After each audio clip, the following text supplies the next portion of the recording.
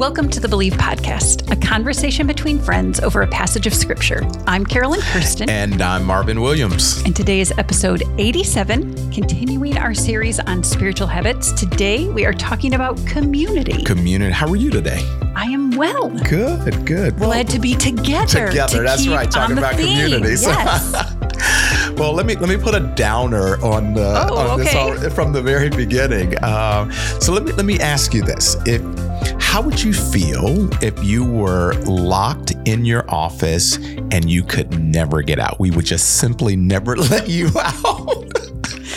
That would be terrible. I mean, There have been days when there have been events going on in the building where I feel like I can't leave my office, and never am I more aware of how I would like to leave. Right. And actually, even moving to my new office area where I am, it was an adjustment period where I had to keep myself in my office. Clearly an extrovert. I love the interaction. Right, exactly. And being deprived of that would be very hard for me. Yeah, I think I don't know. I would try to burrow my way out, the Shawshank Redemption, like Andy Dufresne, like trying to find my way out. So it is, it's important. I mean, it's to be around people.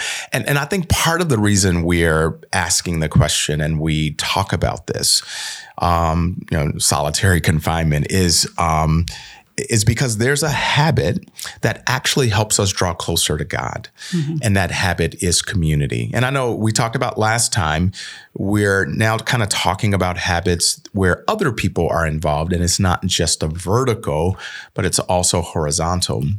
And again, there's so much research about the cruel and unusual punishment of solitary confinement. And part of the reason, I know that the prisons use it to try to punish the prisoners, and I understand that. But there's something deeper there, is that God has created us for community. Mm-hmm. Father, Son, and Holy Spirit living in community now. When we live in community, it is a reflection of community that's happening in the Godhead. And so I think there's something deeper than just, I'm going to punish you by putting you by yourself. I think the prison doesn't understand of the depth of pain and hurt that's being leveled against a person, because it is a cruel and unusual punishment against the doctrine of humanity. That is, we were created for relationality. We were created to live in community. And so practicing this habit not only brings us closer to God, but it brings us closer to one another, where we reflect God. We are created in the image of God. So the level of appreciation for God is found in our level of appreciation for other people. So what is community? We talk about community. What if we had to give a definition of community, what would you say? Yeah. And it is that connecting with other people in authentic community. We talk about that. So that involves transparency. It involves sharing life with each other. Yeah. What it's not is just the people you happen to bump into in your workplace or in your golf league, or it's not just hanging out. There is a next level of intention that we're talking about when we're talking about authentic community. Yeah. And it's not just friendship for friendship's sake. Yeah. It is for the purpose of helping each other draw closer to the Lord. See, this you have hit on something that I think it is a game changer. It is, I think sometimes we get together over food, and we get together over a movie, we get together over, sports or whatever. And I think that's good, but then we leave. Mm-hmm. You said for the purpose of drawing people closer to Christ. So when we get together over food, is there a moment? I'm not saying that we have to create an agenda when we get together, but I think there's something about the natural flow to say, Carolyn, when we get together in our meetings or what have you, how is God speaking to you these days? Yeah. What are you reading that's causing you to grow? What are some things you need encouragement in right now? I think that to me is the linchpin that differentiates just getting together and then getting together for a purpose, and that purpose being, how do we draw one another closer? How do we encourage one another, which we just talked about the last episode? How do we encourage one another, help one another grow in our relationship with Christ? And we're not going to have authentic community in every relationship. We couldn't even bear the burden of that. Exactly. But we should have some. Yeah. We should have a few people in our lives that we do have that authentic level, that depth of community and sharing with. Yeah. Whether it's a small group, whether it is, like for us on our teams, there should be a level, a depth there that goes beyond, we're just getting together to do work. Yeah. Or we're just getting together to, advance the ball on a particular project. But for us, whether it's your small group, whether it's your family, whether it's your close friends, it is a moment to go deeper and not just surface. There's nothing wrong with the weather. There's nothing wrong with sports, but there's something deep inside of us that says, I want more than just the weather and sports. I want to be known. I want to be seen. I want to see you. I want to know you. And how do we do that together as a community? So where do we find this? Where do we find traces of this in Scripture? Okay. Perhaps the classic example of that is when we think about community is the early church after Jesus has returned to heaven, and the book of Acts starts describing the early church. And in Acts chapter 2, verses 42 through 47, there's a great description that is kind of the go-to passage when you talk about biblical community and what that looks like. And it is things like, they devoted themselves to the apostles' teaching and the fellowship, to the breaking of bread and the prayers. And awe came upon every soul, and many wonders and signs were being done through the apostles. And all who believed were together and had all things in common. And they were selling their possessions and belongings and distributing the proceeds to all as they had need. And day by day, attending the temple together and breaking bread in their homes, they received their food with glad and generous hearts, praising God and having favor with all the people. And the Lord added to their number day by day those who were being saved. Yeah. So, love it. They're praying together. They're studying God's word together. They're eating together. They're sharing with each other. They're meeting needs of each other. This is not socialism. This is not socialism. Yeah. This is spiritual, biblical community that's happening. Yep. And I love it where you mentioned they're praying together. They're doing all of these things. And part of the reason is Jesus was at the center of this community. Yep. Yeah. Yep. They deeply cared for each other, and they were intentional in meeting each other's needs, whether that was physical needs, spiritual needs, encouragement needs. They were, that was their focus. Yeah. So this was, again, as you mentioned, a classic case of biblical community. And then there's Colossians chapter 3, verses 15 and 16, another passage dealing with community with a few more specifics that we can focus on as well. Mm-hmm. Yeah, that says, and let the peace of Christ rule in your hearts, to which indeed you were called in one body, and be thankful. Let the word of Christ dwell in you richly, teaching and admonishing one another in all wisdom, singing psalms and hymns and spiritual songs with thankfulness in your hearts to God. So love that they're teaching and they're admonishing one another with wisdom. Yeah, so it's not all just the happy stuff. I do think that's important too. That is a part of authentic community is, Marvin, because I care about you, I need to let you know a sin that I'm seeing in you, or a bad attitude that is coming, or you may not realize what it's like to be on the other side of you. Yeah. And that's not judging per se. No. I mean, there's a level. I mean, we get to judge in a sense where the Bible calls us to evaluate and to help one another. And it's not, so when we talk about judging, we're talking about criticizing, being critical without all the facts. But when you have all the facts, you can judge me. You can judge me compassionately. You can judge me. And it's not punitive. It really is to help me get better. Yeah. Help me to follow Jesus in a way. And this is what's happening in this community.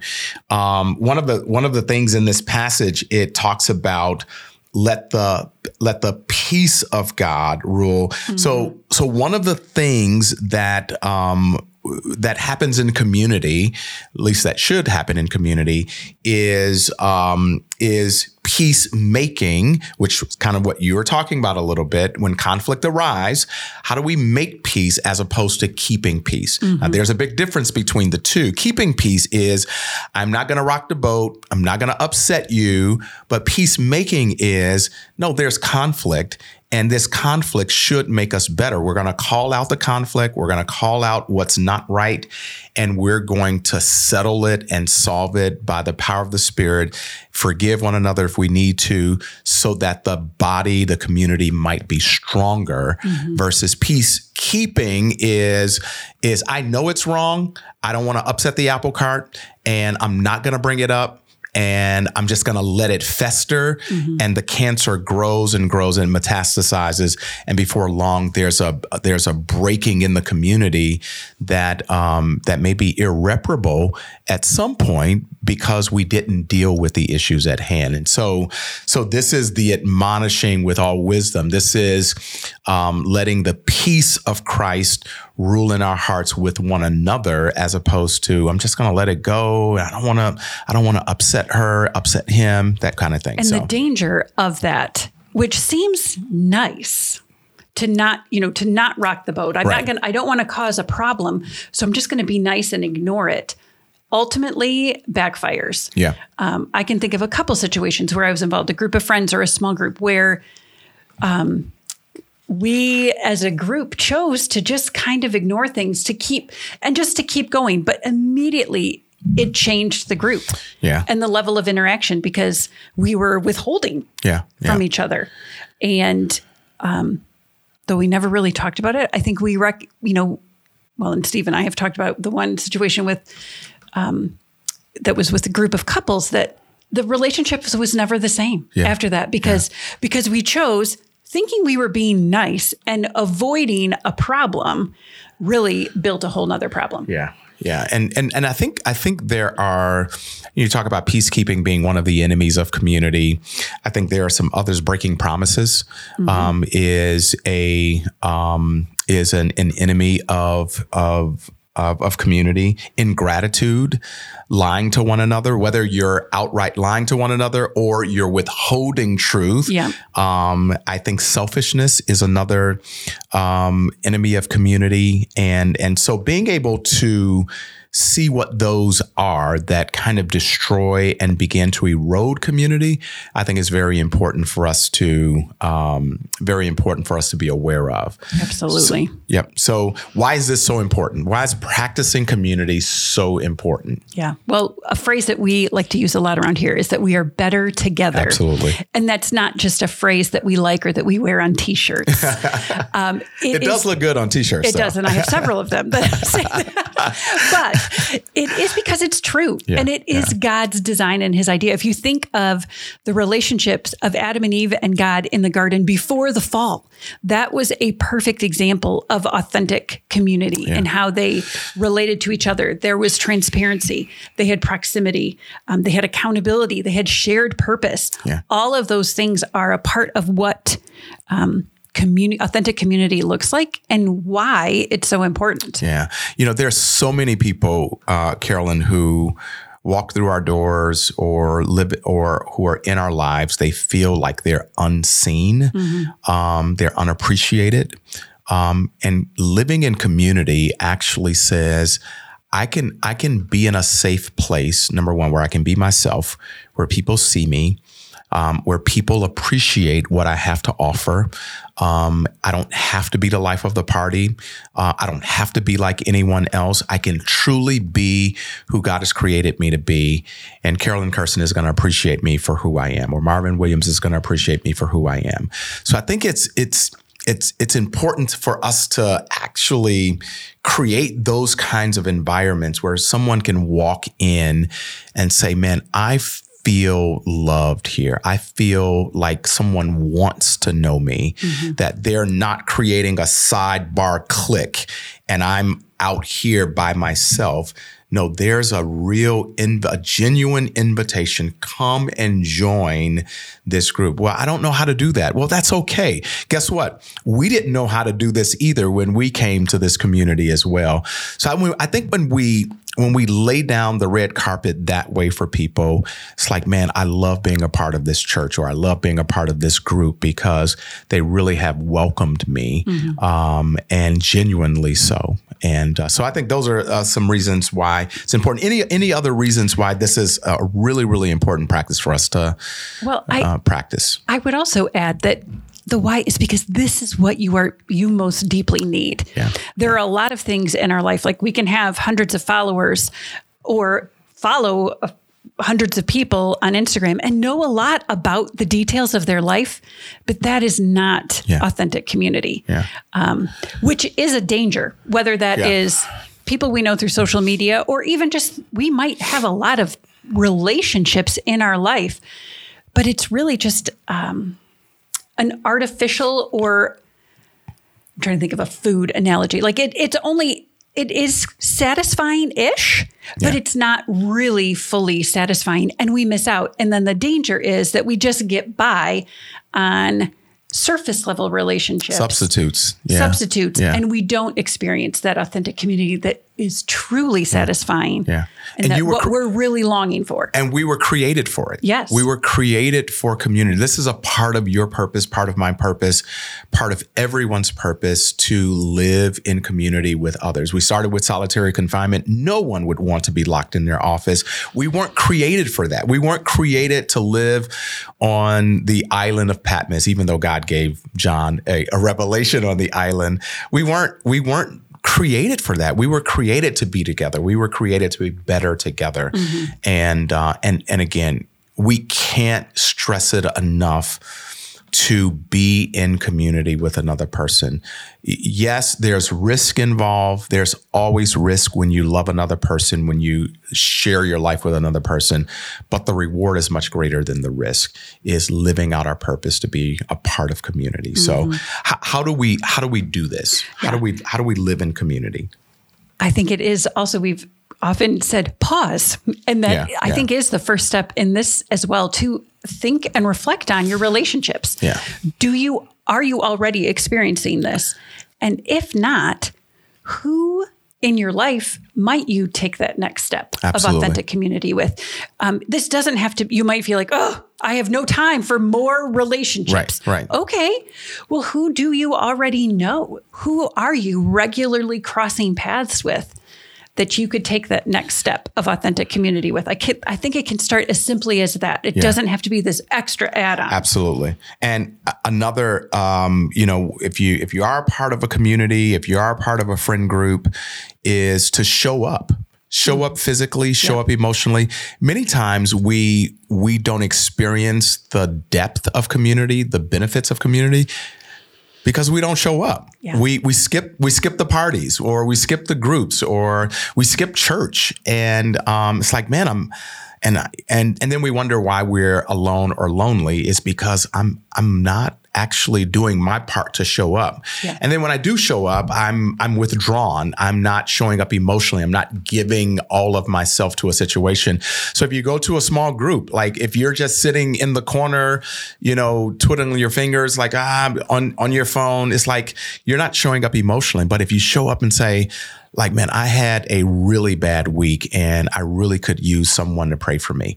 That is being vulnerable, authentic. So I think showing up is like half the battle. Yep. Physically and emotionally is how we want being that person who shares first. Yeah. A principle my mom taught me a long time ago: be the friend you want to be. Love that you want to have. Yeah. If we, instead of waiting for someone else to come to us or for someone else to initiate, step in, invite somebody over, make that phone call, ask that question, or as you were just describing, share personally. open that door that, hey, I would like to have a greater depth of relationship with you, and do that by sharing first. Yeah. I love that you be the first one. And typically what happens, the dam is open once the first person shares. Yep. And if you're authentic, if you're saying this is the real me, again, you don't have to like, okay, let me dump all of my laundry out. No, it really is. This is where I am vulnerably, authentically. More than likely, other people have that same story. Like, man, I went through the same thing. Here's some ways in which, God brought me through. So I think I love that sharing first, be the first one to share, be the first one to be vulnerable, and not wait for someone else and watch the dam break. When I think back on different groups that I've been involved in, whether that was neighborhood Bible studies over the years, so it's a different group of women at different times. Never, and that is a strong word, but I really do mean that. I'll finish the sentence. Never has someone shared and have I been repulsed by what they shared. When someone shares, it only draws my heart closer to theirs. Absolutely. So if you are thinking, I can't share that. Like people would be shocked. Nobody would want to be friends with me if they knew that this was true about me. Never has that happened. And in fact, I've seen so much the opposite just in our dopey basement where one woman sharing opens up, it causes another woman to share, and they find a connection that they had an experience that they had no idea, but now they have someone who can empathize directly with them. It is one of my favorite things about doing those studies is just seeing how that authentic community flows and how one woman's experience can be comforting to another. Right. And that's all just God working it. But it's powerful when we get to step in. And that is another blessing of this community. Yes, it is person to person, but it for sure draws us closer to God and enables us to speak God's word and show God's love to people when we are in relationships like this. Yeah, I'll share one more that, and it comes from the book of Acts. We talked about it earlier. It comes from the book of Acts where, so this church is born, 3,000 people, become believers off of from Peter's message, and the next